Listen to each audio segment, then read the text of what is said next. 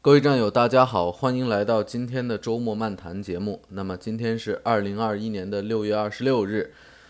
今天我们的节目呢，主要谈两个话题。第一个就是文贵先生在直播中说到的，吴征和杨澜是中共培养的蛇和燕子的最好的样板。那么我们大概总结一下，文贵先生在爆料中说到了吴征和杨澜，特别是杨澜他们背后的种种各种各样的事情。那我们再引申从杨澜背后的事情去看中共在这个蛇和燕子上大的布局到底是什么？这个布局的背后到底是谁在负责？那么我们在查阅资料的时候呢，我们就发现了杨澜或者说这些蛇和燕子的背后是实际上中共的一些某些家族，特别是上海帮的曾庆红的家族深度控制的。那么我们一会儿会在节目中向大家详细的这个解读，说为什么这个蛇和燕子背后是上海帮深层的势力，是这个曾庆红的家族。那第二件事情呢，我们要主要来讨论的是文贵先生本周在直播中说到的这个重磅声明的问题啊。那文贵先生在这个重磅声明中特别说到了中共接下来会怎么做，继续投毒啊，病毒起来打台湾等等这一系列的动作。那么同时呢，我们再回顾一下本周美国国会在病毒追查这方向对于中共都有哪些的这个制裁和哪些的手段，这个问题在往前推进究竟到了哪步，而这样的美国外部的压力会给中共内部造成如何的动荡？那特别是现在中共内部面临着不说远了20大的问题，而近了是面临着这个7·1的所谓的建党明寿100周年的时候，那中共内部的较量呢也是越来越厉害。所以我们第二个问题就谈谈文贵先生的第二个这个本周的对于这件事情中共接下来的预警，那到底是什么意思？好，那么我们首先说这个杨澜的问题。那文贵先生在直播中特别说到，说吴征和杨澜是中共培植蛇和燕子最好的样板。那首先吴征不用说了，吴征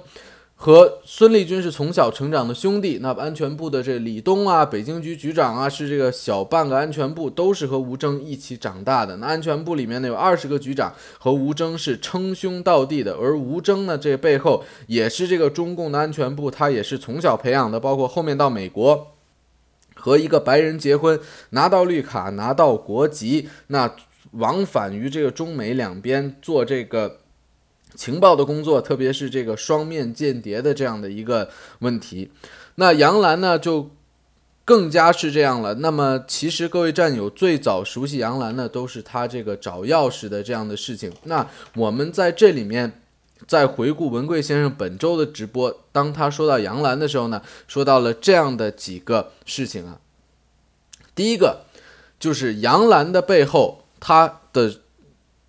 出名之路，他怎么从一开始到走到现在这一步，每一步走的呢都是非常顺利。比如说第一个去哥伦比亚的事情，哥伦比亚随便能去吗？他没上过大学就去那儿进修，能不能这样的简单？会不会这么简单？第二个，杨澜他从国安部到国关学校到国家安全部，那后面呢上升，从军职要到政法委，又到公安部一局，那最后呢是中共人民解放军2部大校级的干部，他不是将军，他是大校级别的。那为什么杨澜他背后如此大力量可以升得这么高？那么第三个呢，就文贵先生特别提到了杨澜和杨洁篪到底是什么关系？那第四个呢，文贵先生还提到了杨澜他的这个级别。像杨澜这样的人物呢，中共国有很多，起码有上千人，但是杨澜他这样的一个级别没有几个。为什么呢？他有这个本事告诉吴征，让吴征告诉宋祖英说，你今天需要出面，要跟什么什么人见面，然后你宋祖英必到。那杨澜这个背后巨大的力量竟然可以叫得动宋祖英，所以从这几个来看呢，杨澜和吴征的背后，他们之所以可以到现在这样的一个地步，那背后是一个国家级别的力量。也就是说，杨澜他的这个晋升之路每一步都是很不正常的，是有人特意培养，是有政治势力培养才可以走到这一步。那么这样的政治势力培养杨澜的目的到底是什么呢？文贵先生在直播里已经说得很明确了，也就是作案工具，也就所谓的杨澜呢，黑森林是他的作案工具。那为什么呢？我们可以想象到中共它的这种核心的手段就是蓝金黄。那这种搭配吴征的特务头子搭配一个杨澜这样的燕子，这样的好处有什么呢？第一个，他可以用这个杨澜在这个对内对外建立各种各样的这个生殖器关系。那么一旦这个生殖器关系建立起来，我把这证据拿到手上，那接下来我们就可以进行进一步的交往。那什么意思呢？我一手拿着你的黑材料，那另外一个手呢，我给你的是中共的钱，中共更多的利益，中共更多的蓝金黄，那你们到底会怎么选？这个东西在对内的时候可以建立一个组织，可以把他们的这些人控制起来，甚至是对内需要定点清除谁的时候，都可以把杨澜派过去。那么一旦收集到了这些黑材料，我这些黑材料既可以作为这抓手去办你，也可以作为这个组织战队的这样的一个工具，让你和我一起的往前去做一些事情。那对外呢就更不用说了，我们去看杨澜和世界上各种各样的名人都合过影，都照过相。那么在对外的时候，当这个吴征把这杨澜派出去的时候，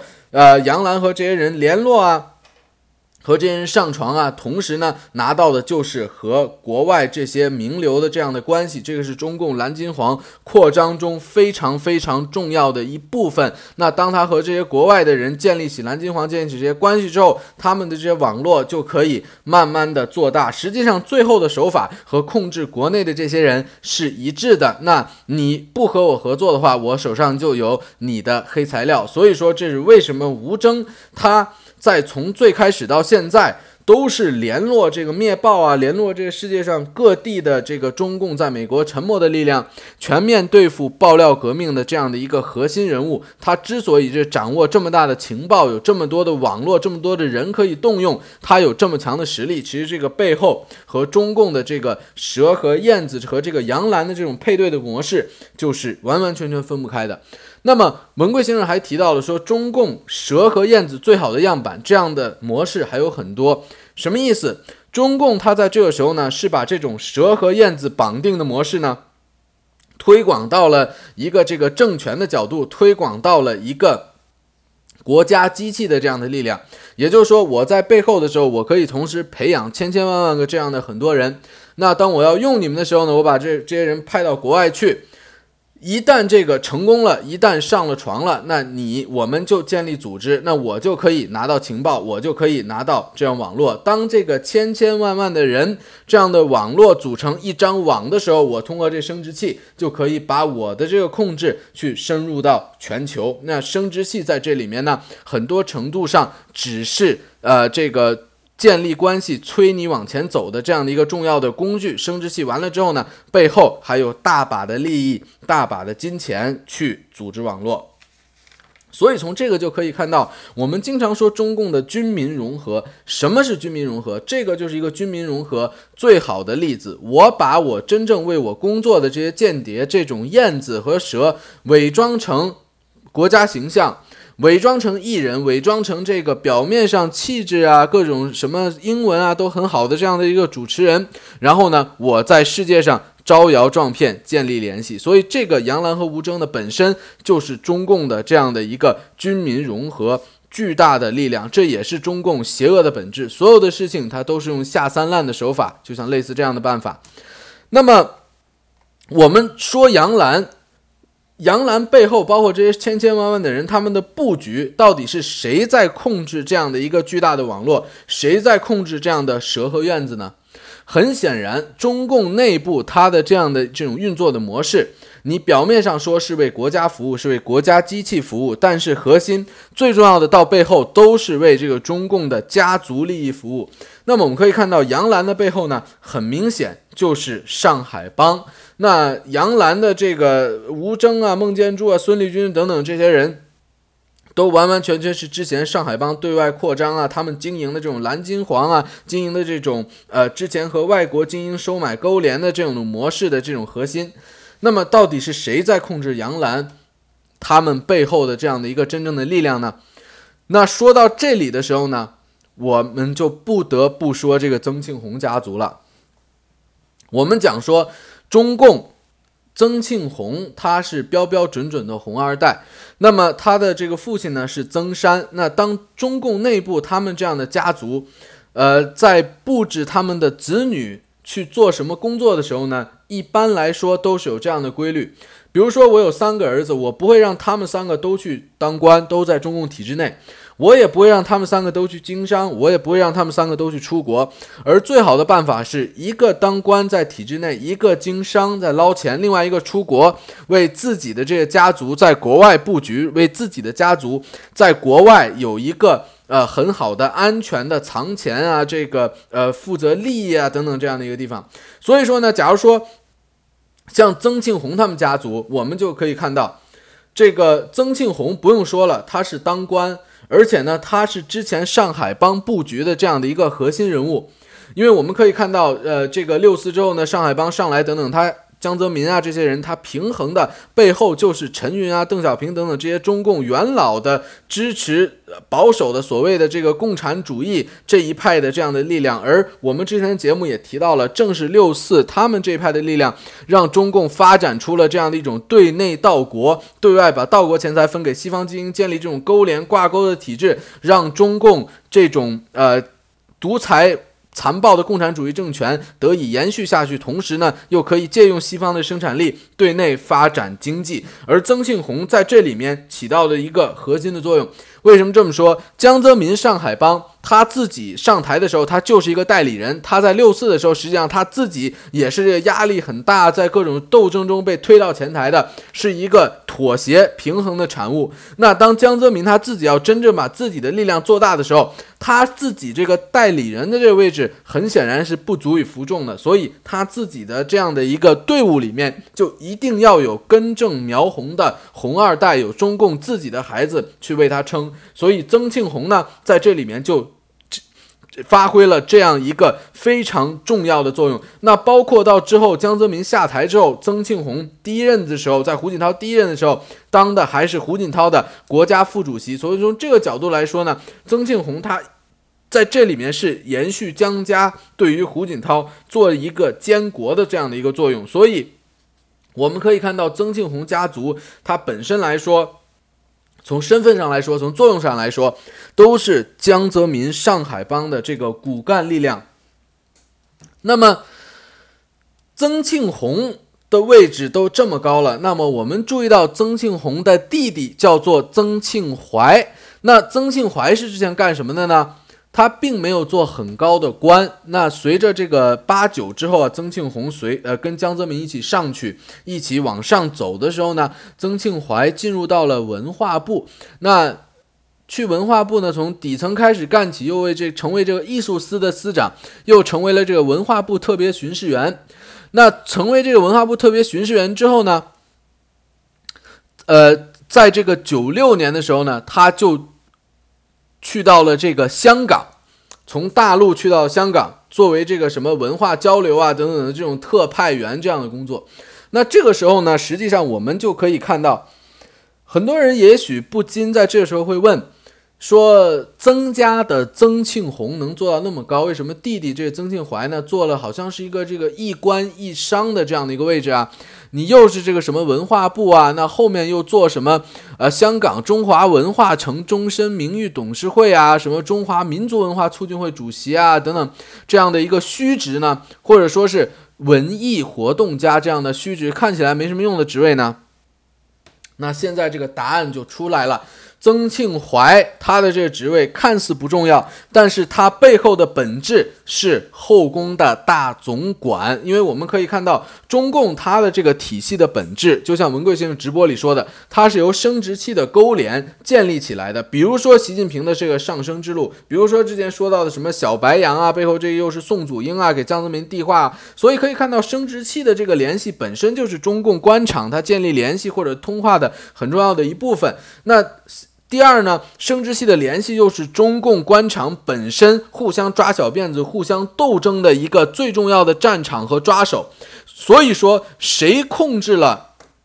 这个生殖器，谁控制了这个所谓的后宫，那么他对于这个政坛的隐形权力、隐形影响力是巨大的。所以这个就是曾庆怀的他的这样的一个核心作用。我们从曾庆怀的布局就可以看到，那曾宝宝是干什么的呢？曾宝宝是这个曾庆红的女儿，专炒房地产。那么她是这个什么花样年华呀，也是这之前要抢文贵先生的盘古啊，这些等等。文贵先生在直播里也都说到过这样的问题。那么也就是说呢，曾庆怀和这个曾宝宝他们在这个香港的实力是巨大的。那为什么曾庆怀他作为一个虚职还可以有如此大的实力呢？所以这就是我们之前说的，他管的是后宫。那曾庆怀他上来的这个路上呢，一直是在这个文艺界，比如说管一些晚会的创作啊，这是在大陆。那包括到后面到香港的时候呢，也是一个重要的这个晚会的创作，比如说什么波澜壮阔50年啊，周恩来诞辰100周年人民的好总理啊等等。那他自己本身呢，也和香港的一些明星，像什么刘嘉玲啊等等，传出过绯闻。所以从这样的一个这个角度上来说呢，他实际上扮演的就是一个后宫大总管的这样的一个角色。他的角色可以干嘛呢？第一，当他把这些女性，把这些这个体制内被绑架女性都管制起来的时候，他负责推谁，他负责把这些真正的这个女性推出去的时候，他就掌握了这个后宫最重要的这样的一个权利。那么当他把这个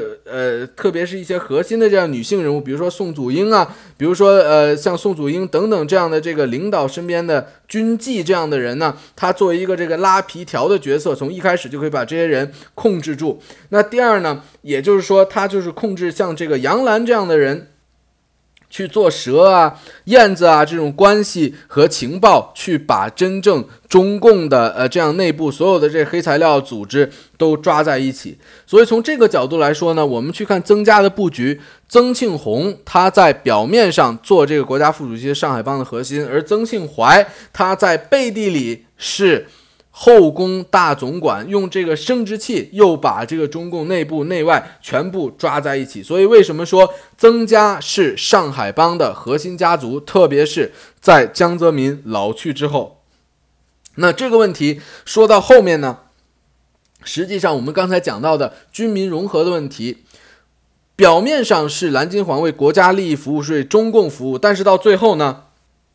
都是为了家族利益服务。所以说我们从这儿就可以看到，说为什么这些杨澜啊等等吴征这些蛇和燕子，他们的最后还是为江家服务。因为这个最早的这种拉皮条啊，这些蓝金黄的布局，都是江的上海帮的这些曾家或者一些其他的家族全力合作去把这些人推出去的，也是他们这些南普陀上海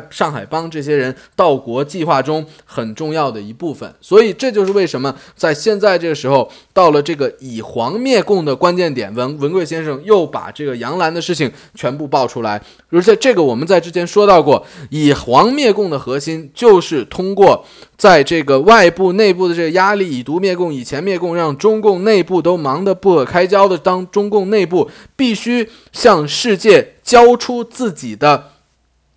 这样的一个对于世界病毒负责的方案的时候，这个内斗必有一派倒下的时候呢，给中共内部再次加一把火。抱杨澜实际上抱的不是他本身和谁上床，而是他这个上床，他作为这个燕子的核心，他只要和一个人上床，但吴征必定就知道这个上床的目的是什么，背后的交易是什么，这些网络是什么。所以呢，通过杨澜可以把这上海帮布局背后的这个所有的网络一个一个都拉出来，那给这个中共的内部内斗再添一把火。因为我们之前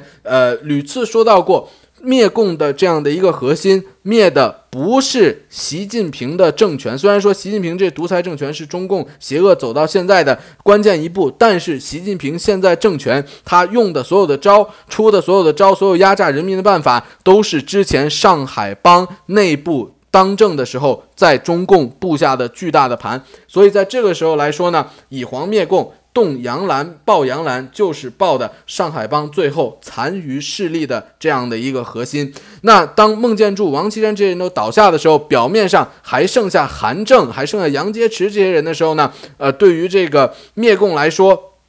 或者说对于这个习近平来说呢，把这些人拿下，到后面到现在这个时候将会是不可避免的这样的事情，而以黄灭共报的这些黄就是给这些内斗去加一把火。好的，那我们说完了这个问题呢，接着说说这周的这个第二个事情，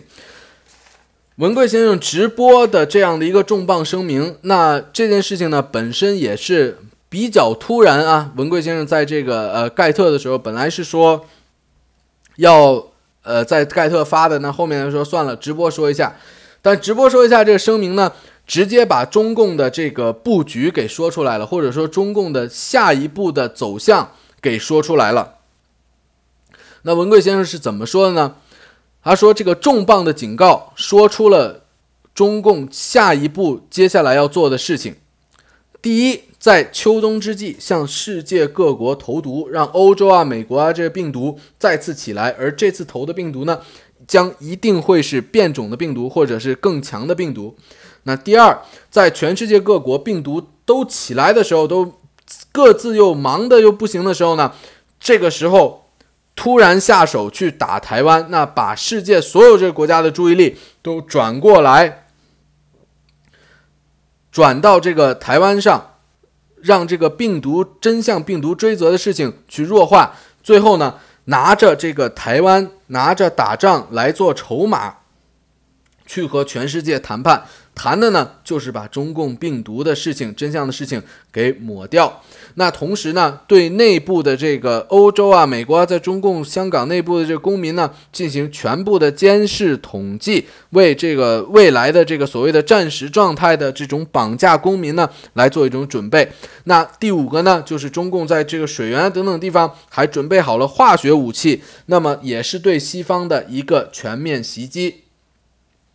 那么在这个时候呢，文贵先生爆出了中共的重磅声明。实际上我们从现在这个重磅声明的这个角度上来看呢，中共走到这一步，或者说这一步是他下面接下来要做的事情，是一点也不奇怪的。为什么这么说呢？中共在面对爆料革命的时候，在面对文贵先生在2017年1月26日坐到电视机前的那一刻，他所有的办法都是赌博的办法。从文贵先生爆料革命到这个川普总统的这贸易战，到这个后来又出现的香港的事情，中共每一次都是把这个赌盘越做越大。为了解决贸易战这个下滑，经济全面下滑的事情，中共内部这内斗问题，想全面的控制香港，而香港又控制不住的时候，那又想这个放病毒把香港的事情压下去，结果病毒的真相又再次升级之后呢，又通过这个操纵美国大选，让美国的这个造成这个宪政危机，想换他们的总统上去，把这个病毒的事情又压下去，结果呢总统是换了，政策没换，川规败随，那走到今天这一步，病毒的真相全面发酵，这样中共一步一步的把他的这个赌盘放大，所以到这个时候，按照中共一贯的玩法，按照这个现在的习近平王岐山政权一贯的这样的一个赌徒心理呢，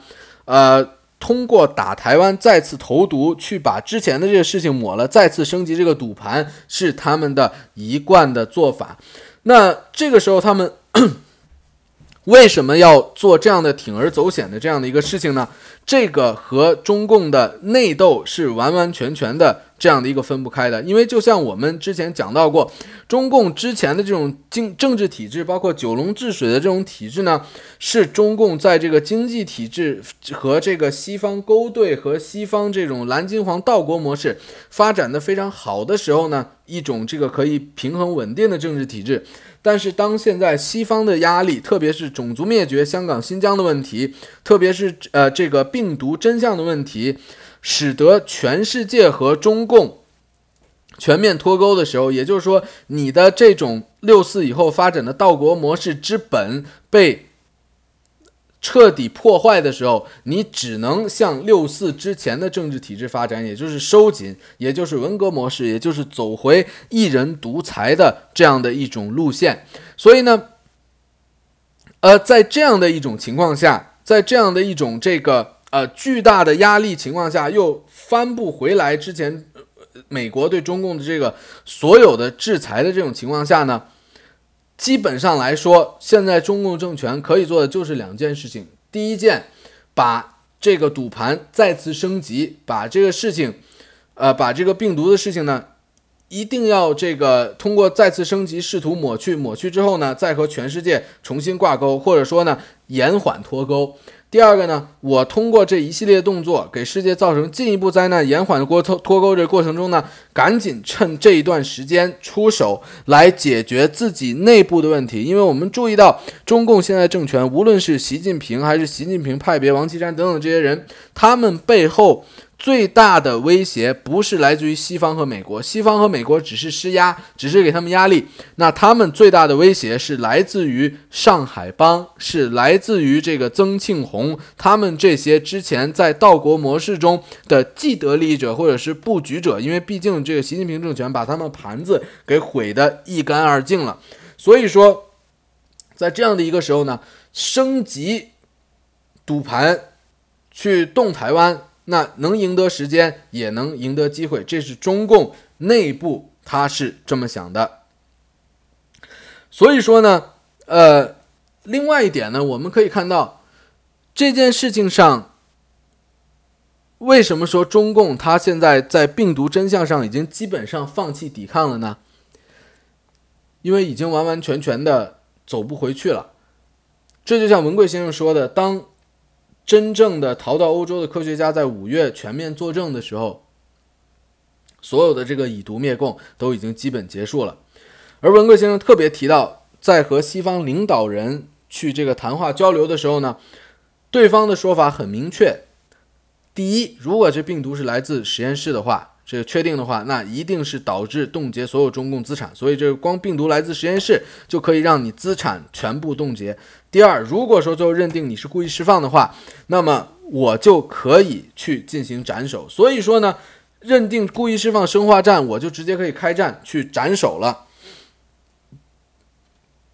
然而事实是，对于中共来说，只要认定是实验室，把中共的这个资产都冻结，那么它的内部这种内斗必将导致中共的提前瓦解，必将导致内斗的提前出结果。而本周呢，和文贵先生这个爆料这个以毒灭共完完全全一致的是什么呢？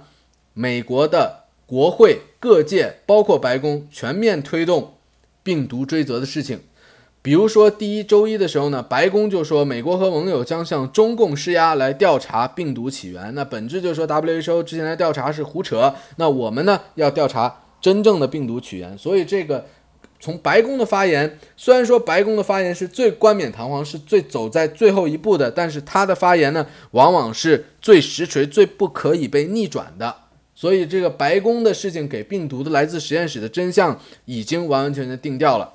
那第二，我们看国会，国会代表民意，代表推动的方向，代表推动的速度。那么周一的时候呢，国会的众议院的共和党领袖麦凯西呢，他公布了一个向中共问责法案的这样的一个8大的支柱计划。那有哪8大呢？第一，情报解密；第二，禁止在中共国或者中共国合作进行功能增强研究；第三，禁止 NIH 资助恶意外国政府；第四，对 WHO 进行大幅度改革，并且进行反间谍调查，包括这个谭德赛等等这样的事情。第五，拜登和国会必须继续调查中共病毒起源。第六，签证和限制制裁，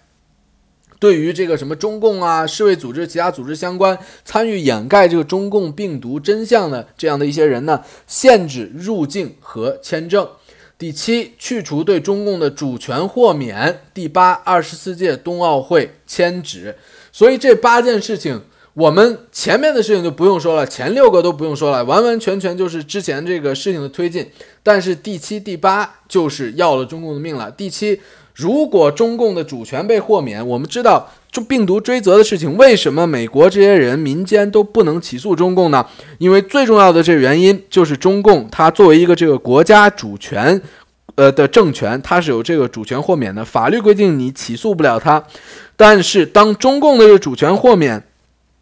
被取消的时候，美国的各种民间包括这各种组织都可以对中共进行索赔。那一旦这个索赔开始就停不住了，因为中共它是肯定不可能还钱的嘛，所以我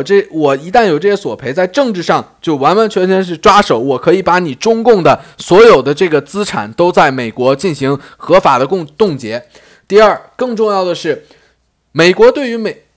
文贵先生之前最早说过的这个依法灭共，其中很重要的一部分就是把中共定为犯罪组织，甚至是恐怖组织。那当中共定为这些之后呢，美国可以用这个 RICO 法案对于中共进行一个全部的收网，对财产进行一个这个全部的冻结和制裁。所以说当这个主权豁免被去掉的时候，美国各界的这种法律武器一起上，最后导致的就是中共的所有的这个财产和家属人员在西方失去了合法性。而中共内部的体制，或者说中共道国模式的根本，就是他们可以把内部的这个中共官员让他们在海外有一个安全的藏钱的后花园。那当这样的一个根本没了的时候，就标志着中共道国模式的必然崩塌，你要么就中共解体，要么就是走回文国模式，走回石器时代。所以这个是相当于对中共宣判了死刑。那第8个24届冬奥会签纸就更是这样了，冬奥会万国来朝，代表着全世界对于中共政权的所谓的膜拜、朝拜和认可。那么当24届冬奥会，特别是在20大这个卡位的关键时刻签纸的时候，那代表着中共在这个见证100年多一点点的时候，在国际上彻底被踢出国际秩序，失去合法性。所以两个加起来呢，就是国际社会以美国为首，这国际社会彻底的把中共认定为非法政权。那麦卡锡既然他在国会里这么说，这就是前面往前推的这样的一个事情，特别是后面美国的各种危机，我们之前说过的疫情再次爆发的危机、经济危机和宪政危机都在全面爆发的时候，这些反共灭共的法案将会是共和党打击美国民主党政治对手的最好的手段。另外一个，文贵先生在直播中说到，7月4日的时候呢，川普总统等等都会出来，对于这种大的科技公司啊有最新的行动。实际上这件事情背后反映的是什么？反映的是共和党川普总统或者说平民主义这些真正政治核心人物他们接下来的打法。那你拜登不是要当总统吗？那好，我让你当总统，但是你当总统呢，当你真正要解决病毒的问题的时候，当美国疫情或者经济危机因为病毒再次发酵的时候呢，我一定要抓住病毒的这本质，把宪政危机也拿过来一起打，对吧？我把用这样的所有的事情作为抓手，我用这宪政危机的问题，我把你拜登，把你民主党彻底打倒，这是美国这个两党政治啊你死我活的部分，甚至呢拿回政权，甚至川普总统重新回来，这都是有可能的。所以在这样的一个巨大的压力下，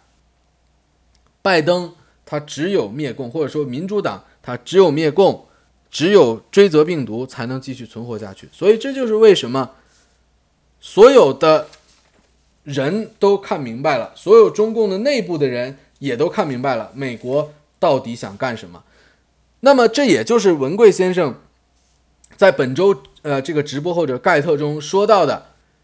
最近老常委有人向习近平开始提议了，说香港的问题、病毒追责的问题你到底怎么办，这个压力已经开始起来了。而习近平现在政权面临的这个迫在眉睫的事情就是建党100周年。而建党100周年的前后呢，文贵先生直播也说到，无论在大连啊、香港等等各种各样的地方，都有人想搞各种各样的事情，想搞一些破坏。那这里面呢，就是说很明显这些所谓的破坏都是在为后面的这个向习近平进一步施压的行动在做铺垫。因为这些一旦形成了，那老常委起来一说，你看你现在建党是100周年了，但是国际国内各种各样的危机已经爆发，国外美国这病毒追责这压力压得我们喘不过气来，那你这个习近平政权的合法性到底在哪里？所以这里面呢也可以看到，这个中共内部当所有人他们都看明白美国想干嘛的时候呢，老常委的施压也是逼得越来越紧，所以这个内斗啊，就导致中共他必须要把台湾作为一个出气口，或者说这个内部压力外移的这样的一个较量的中心。那这么说背后的原因呢，是一个是我们刚才说到的习近平他的这个政权，现在的中共政权，他如果想解套的话，他只有说再用一个这个升级的办法，再升级这个赌盘，才能把之前这个抹过去。当然他们是这么想的。第二个呢，中共内部特别是上海帮等等这些人呢，很多也是在忽悠习近平去打台湾。那只有中共去打台湾，中共这个军队啊等等各种各样的国际形势动起来的时候呢，内部的这些上海帮南普陀这些人才会执行他们南普陀最后的沉船计划，或者说才会有机会，或者是有这样的一个国际的舆论准备。那当一旦这打起来的时候，这南普陀这帮人他们动用自己军队内部的力量去做一些政变啊、夺权啊或者反水这样的事情，当全世界对于中共的仇恨，特别对习近平政权的仇恨到极点的时候，用战争的形式去表达出来的时候，这样的中共内部自然的解体会给世界上所有人一个抓手，去承认这个所谓的这个上海帮内部解体中共的这样的一个政治势力。那这些人呢，最后就可以把这病毒的事情全部甩到习近平头上，甩到现任中共政权的这样的一个头上，那自己完成一个漂亮的脱身和转身，继续用大资本的模式，继续用这个资本控制政治的模式来控制新的中国。那个时候即使没有共产党，他们也是可以用资本来控制国家，继续的进行他们之前所做的那样的一个事情。所以说现在的这样的一个较量，战场从内部搬到台湾，习近平希望战争模式打台湾解套，同时内部继续集权赢得时间，而上海帮呢希望打台湾去灭习，把这病毒的事情抹了。所以在这个时候呢，台湾就显得极其危险了。那文贵先生在这个时候爆出台湾的事情，相信也是让全世界包括台湾政府提前预警，去把中共的这样的一个内斗中共内斗的战场或者内斗的这个气球呢，憋在中共内部。你在高压锅你自己点的火，你必须在自己内部炸，你不能炸到别人家去。所以呢，现在的这样的一个时候，我们继续观察下周建党100年7.1的这个所谓的一个庆祝，那中共内部会不会出现事情，会不会有人出来表态？而这个100年之后呢，随着这个病毒追责的进去，随着拜登这个90天的报告的这样的一天一天的临近，那么随着这个西方抵制冬奥会等这个各种各样的重锤落下之前呢，习近平政权必将再把绞肉机再加速再开大一个级别。那么我们继续下周继续看中共它内部到底会发生什么。好的，那么我们今天的节目呢就到这里。那下周我们再在这里面呢给大家分享和分析下周发生的事情。再见。